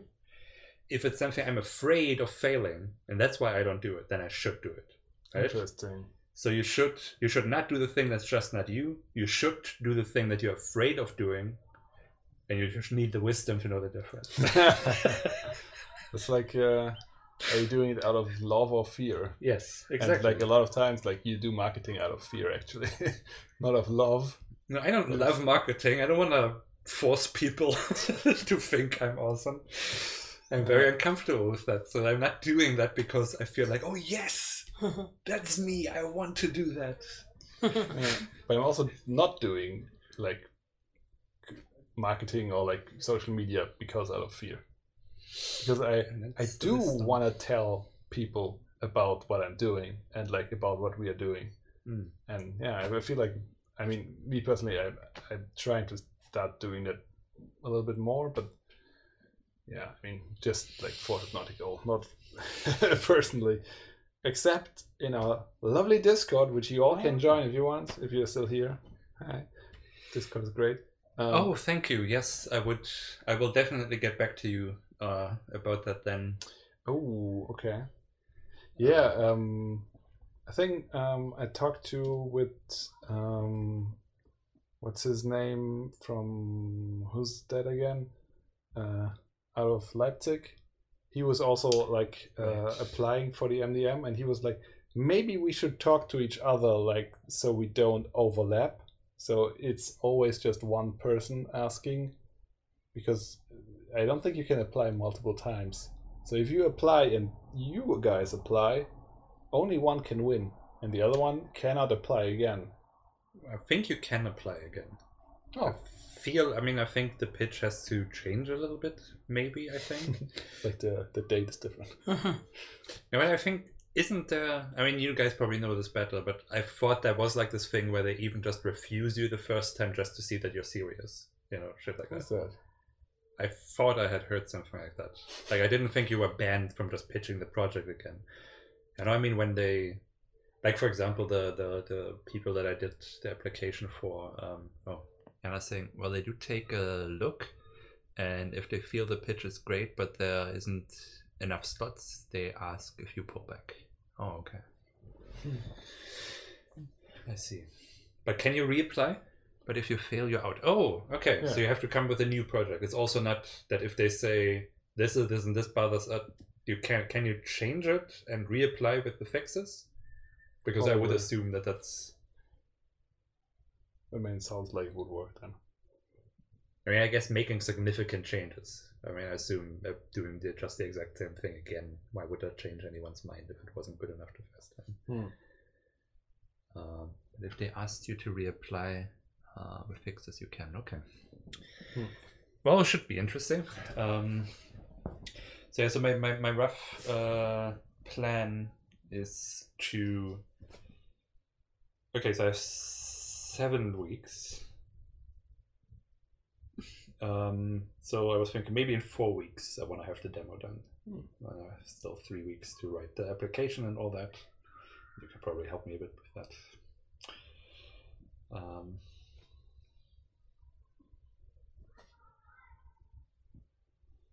So yeah, 4 weeks maybe. That would be 19th. So I'm gonna see if I have it done until then. I'm certainly working at it. Well, what's the schedule with the MDM again? Like every 3 months. Every 3 months. Okay. Yes, and it also takes 3 months. So if we manage the the deadline in the beginning of September is like 2 weeks away from the actual deadline. You just have to have that consultation meeting. Yeah, I remember. But that also means you basically have to have it done. So otherwise you're consulting to not hear any information. Yeah. So I'm counting it as that, and then in December we would know if we get it or not. That sounds good. So this year we should survive. Next year is not so sure. Let's find out about that. Oh, thanks Vanisil for posting the Discord link. Yeah, so that the Discord is the only place where I still share my my thoughts and music videos. Mostly music videos, to be honest. And yeah, so I'm working at it. But that's also, so I wanted to chat with you about an aspect that I've never much gotten, because obviously wanting to make a demo, I already want to make part of what you're gonna do. Just like mechanics and level design and all that stuff, and that's the thing that I've never really gotten into and never thought about much. Just 1 second. Yes. Because Jana's asking if we are going to the Leipzig Game Dev next week. I don't even know about that. Probably. Why not? It's around my corner Thursday. Yeah. Okay, I'm very lazy, but maybe. Are you guys coming? Is that what you're saying? Can give you back your adapter. Use that as motivation. I can go for other reasons around the corner. Remember I wanted to go. Right, yeah. And then you go to wherever it's come not back. It's not around my corner, by the way. But no, I know, but yeah. Oh, wow. Twitch flagged Jana saying, yep. Oh, yeah, of course. Because that's a slur in America. I heard that before, like on... What? Back in the IRC days, I was like, yep, to some guy, and he was like, what the hell did you just say? And then, really? Yeah. The Japs. She wrote it in why? For Japanese, because like World War II stuff. That's when the Americans started developing slurs for every race on the world. Well, I guess I'm glad that the filter works and is sensitive, but we can allow stuff. I also yes. we know. It's the German for yes. German for yes, yeah. It's the leisure. Okay, then maybe we'll come. Anyway, yes. Go level design. That's what I'm talking about, right? So I am looking to understand freedom. What level? Okay, you know how I like to understand like the granular inner working, so that I know why I'm doing what I'm doing more than. Yeah. And so I want to understand what is a level. How are you designing it? How are you? Yeah, basically, what's your approach? How are you planning what you want the player to experience, and how you go about arranging that experience for them? Well, the specific answer for this question, is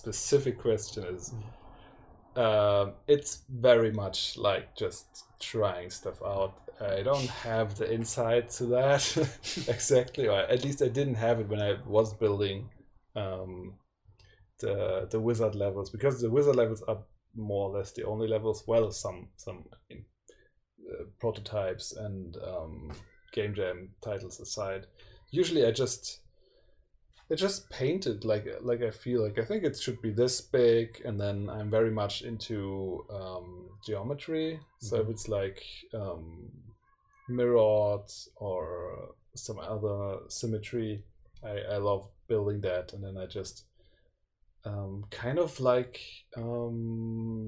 chiseling it away on a stone. Like I start with like a square, and then I just remove the parts I feel are too much. But if you want to get into level design, there is a really great GDC talk by, I think, Dan Taylor or something. It's called 10 Principles for the Level Design, or for Good Level Design. I did watch that, yes. Yeah, and that's the basis for the basic level design course I give at the SAE, yeah. But that's also more like principle number one. It should be fun to navigate, and you're like, yeah, okay. It's like a recipe that tells you it should be tasty to your mouth. It's like, yeah, that's what I want to get out. But how do I manage to do that? Jan is saying I do a lot of drawing, also building in Blender and Unity, quick and dirty, white room, and then walking through it. Yeah. I play like with the wizard. I played it. I just played the level, and I was like, no, this edge here, that's stupid. Or like this enemy should move to the left and only see me then. And then I put him there, and I tried. Yeah, and then I molded it like iteratively. Okay, so Jan is also saying level design also depends on what kind of game you're doing. Probably it's all the same in general, but I think open world or stealth or Mario style genre is different. Yeah, probably. I see. So it's, say, going for the intuitive route. You throw something down that just feels right, and you try it out, and then you're like, actually, that part I didn't like. Yeah. But is there something, like when you look afterwards, how it changed? Do you see sort of a pattern of what you're looking for?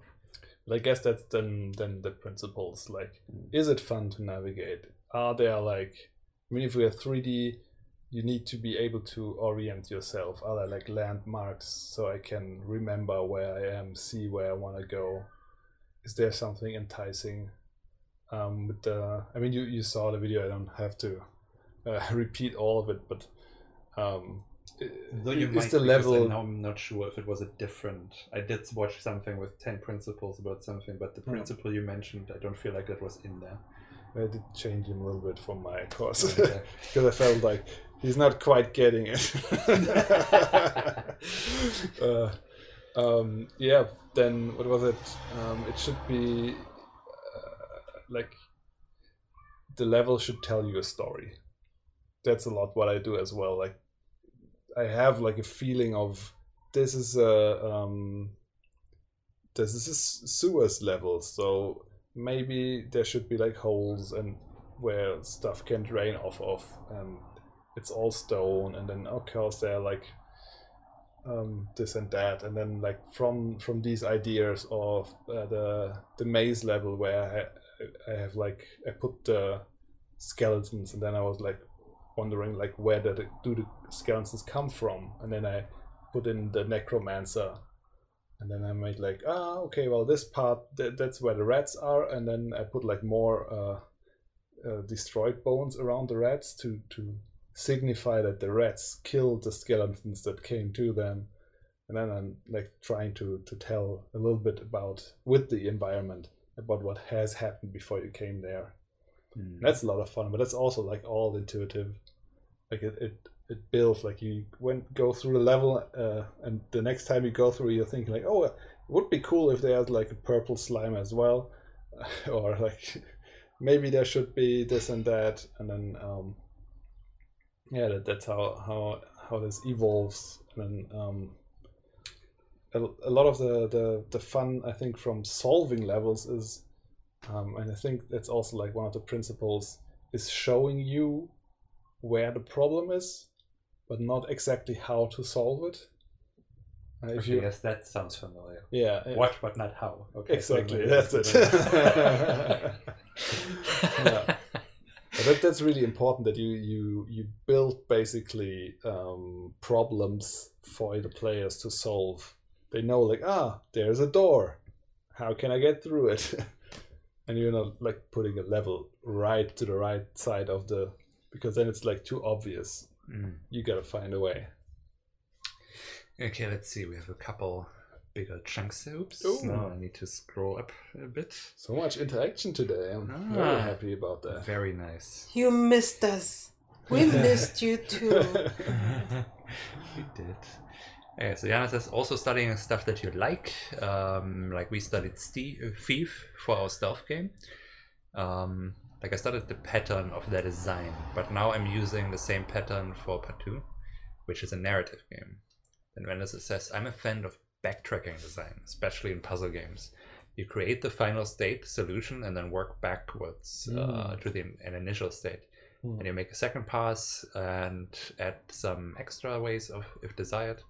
In this case, you always guarantee that it's solvable and the level will automatically begin to tell a story. And then Jana says, yes, story for every level. Always ask yourself, why is that here? If you have a story, it's easier to answer. Or have at least a theme. Like I have a level with a waterfall that leads through the level. One that is referring to the absence of the father, which has a lot of holes in it, etc. It's an amazing topic, and yes, we miss you. We miss you. Oh, so lovely. Yeah, we missed you too. For sure. So yes, that element with. So I'm guessing a level has multiple things it needs to achieve, right? So on the one hand, that is of course elaborating and deepening the narrative, right? They do that with the environmental storytelling and making things make sense and stuff. But I guess I'm sort of wondering, how are you making the fun happen? You know, because all of these things, they don't guarantee, they don't say necessarily of why it's fun. It's like this is the depth, basically. But yeah, you have a problem. You need to get through the door. Maybe there's enemies in the way. How are you making, because that path can be an exciting, awesome way in a good game, right? Or an incredibly tedious, boring slog in a shitty game. I don't think there is like a method to that, because it depends on your game, on your mechanics, and you will, with time, develop a sense for what's fun with my game, with my mechanic. Like with the wizard, for example, I noticed that like walking long stretches, that's not fun. So I don't do that as much as possible.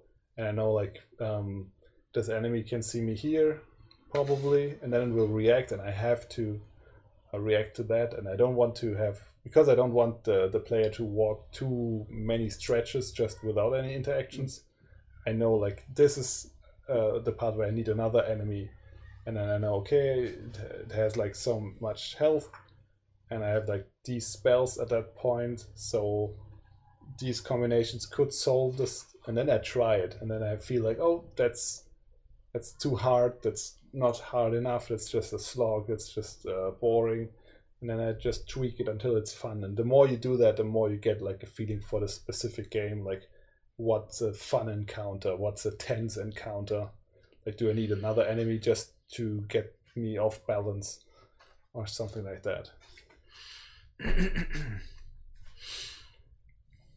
Yeah, a lot of gray boxing, a lot of trial and error, because your game is unique, right? You can maybe, like, if you know the genre, you can what Jana said, like, look at similar games, see what they did to make it to evoke.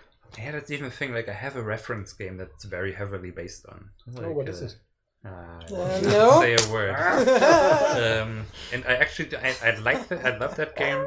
I don't know how it is fun. Like, it seems so random to me. I know it's just like, oh yeah, there's a level. There's some enemies. I guess you can fight. Somehow it's fun. Like, how does that happen? You know, it's so mysterious to me. But yeah, yesterday I've been watching a lot of GDC talks on level design and stuff, and a lot of them are really about just kind of that. Like, I noticed that, who was that? I forget, but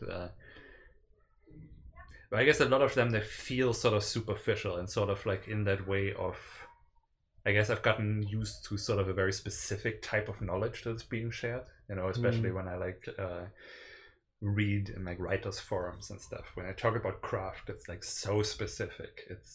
It's not like I feel like this is nice. It's about, if you want to create this emotion, you execute this and this and this, because it, like, there's like methods, there's like little things that have a certain function. That's why the more recent high polished Hollywood movies, they all feel the same, right? They work, like, they evoke the emotions, and like the order is the correct one, but it feels very samey and yeah. Yeah, so sort of what I so far kind of gathered together. I mean, that's sort of what I'm trying to still sort of expand, because like I said, to me, I hear level, I think of something very mysterious. Like, it's a location that's just kind of awesome, and you love walking through it, and it's just cool. And it feels like, yeah, I think about it in kind of a misguided way, like, sort of how realistic is this? I think that's sort of, you know, is there a lot of detail, as if detail makes something good, right? But yeah, I mean, realistic is the enemy of the it's like a blockage in my way of thinking about with a lot of games, and it's really hard for me to come off it. I mean, I started like with my first tabletop role-playing game that we started. We were like, let's do it as realistic as possible. If his shield is wood, well, then it weighs less, so it is. And then we had like these huge functions, and we really, like, for a month, I think we calculated like different stuff, and then we realized, like, that's not fun at all. It's like completely boring, and nobody wants to play that.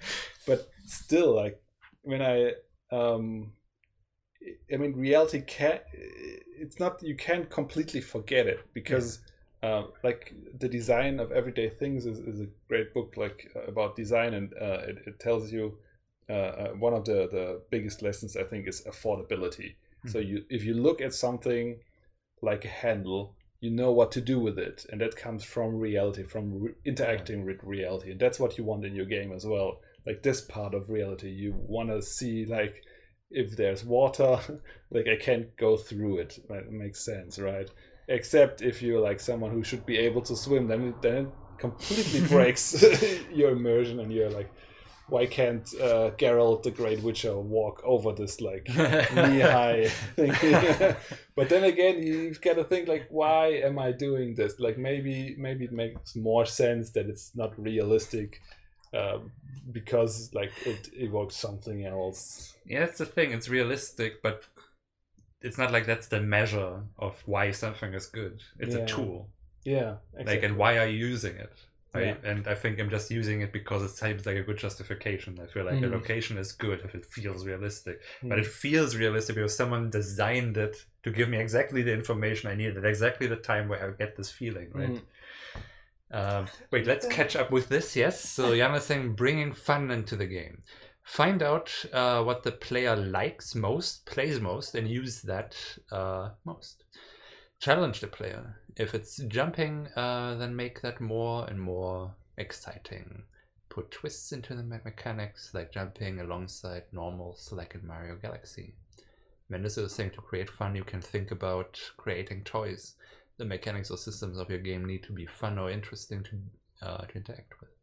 Then the task you give the player will automatically have a base fun level. And Jana wants to know, I'm guessing, what the reference game is. But, yeah. Sounds like give me 4 weeks. I will soft commit to maybe telling you about it in 4 weeks. So you can maybe almost hold me to that. I'm gonna hassle you at least in 2 weeks. Gotta start. It's gonna take some time. There's a lot to do still. Oh, your cutoff is in 2 weeks.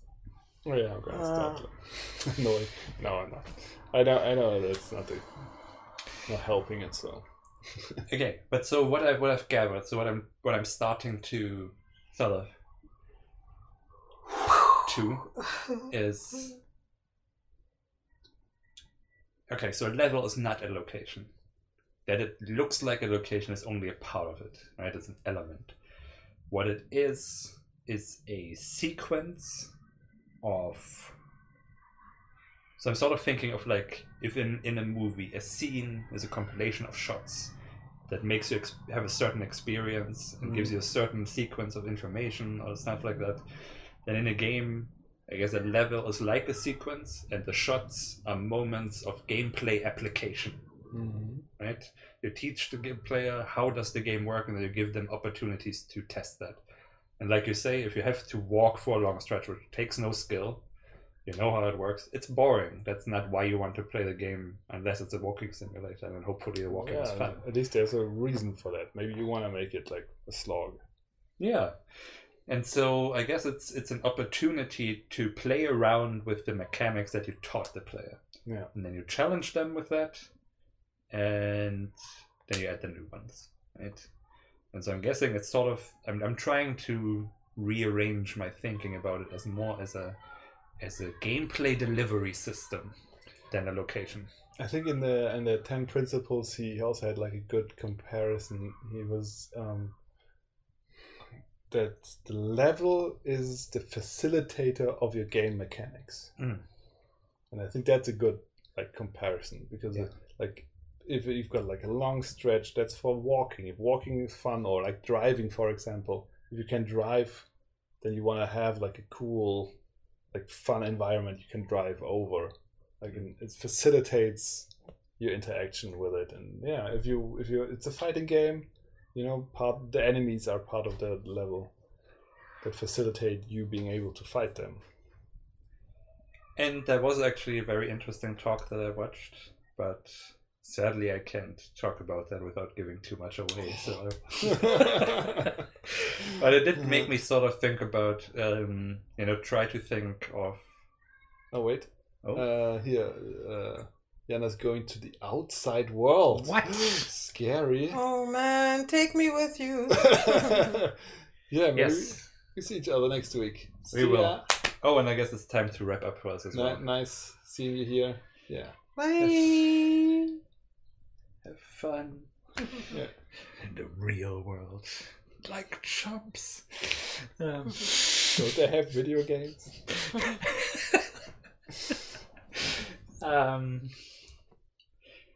And so yeah, so I'm trying to figure out how I can apply what I usually do to the same thing, and that starts to kind of make sense a little bit to me.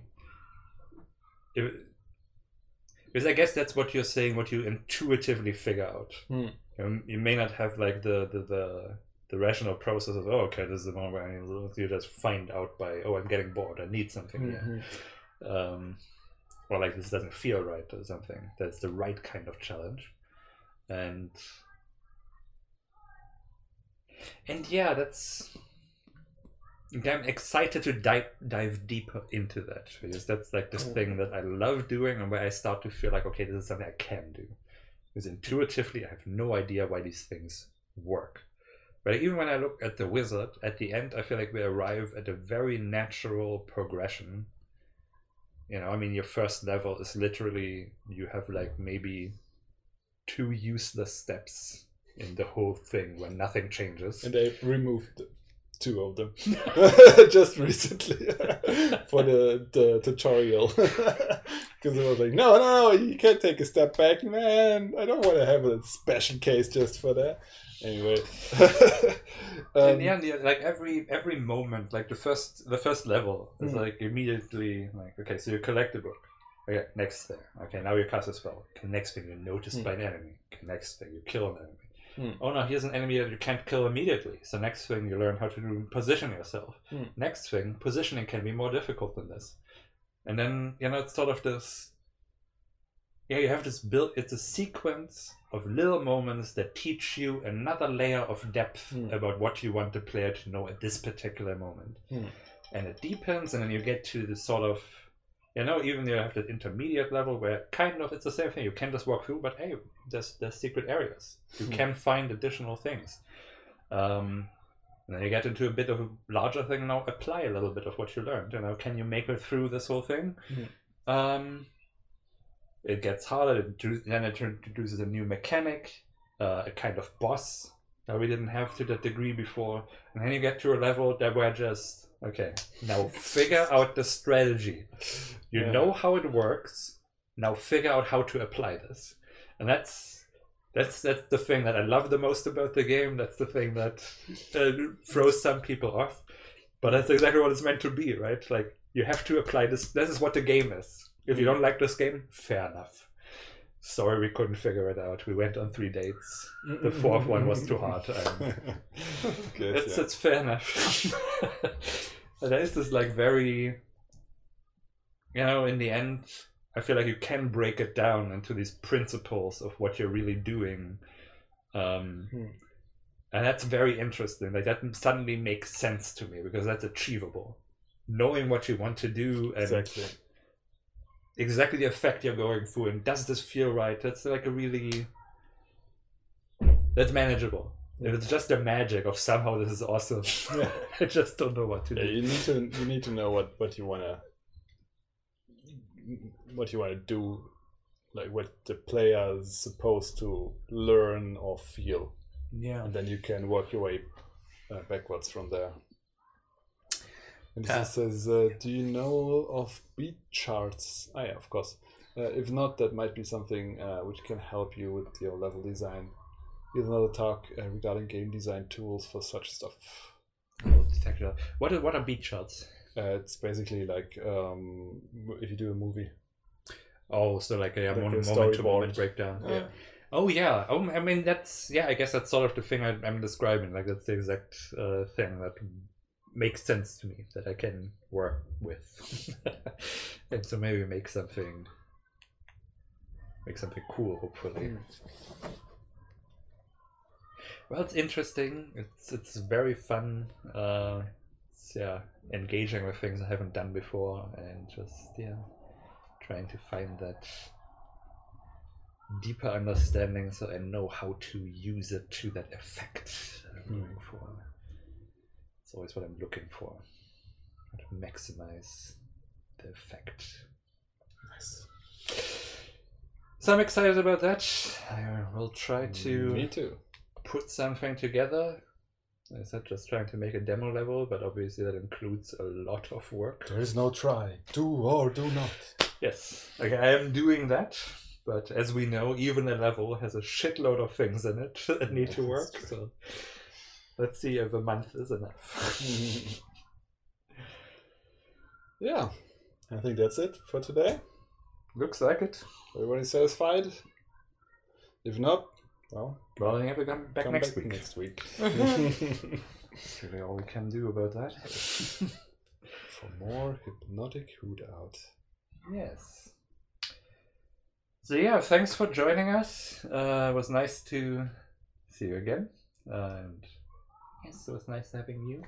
Appreciate you. And I guess we'll see you all next time maybe. Join our Discord, go to our website, play our games. If they can get into their own Discord, but have a nice life. Alright, then I guess there's nothing else to say but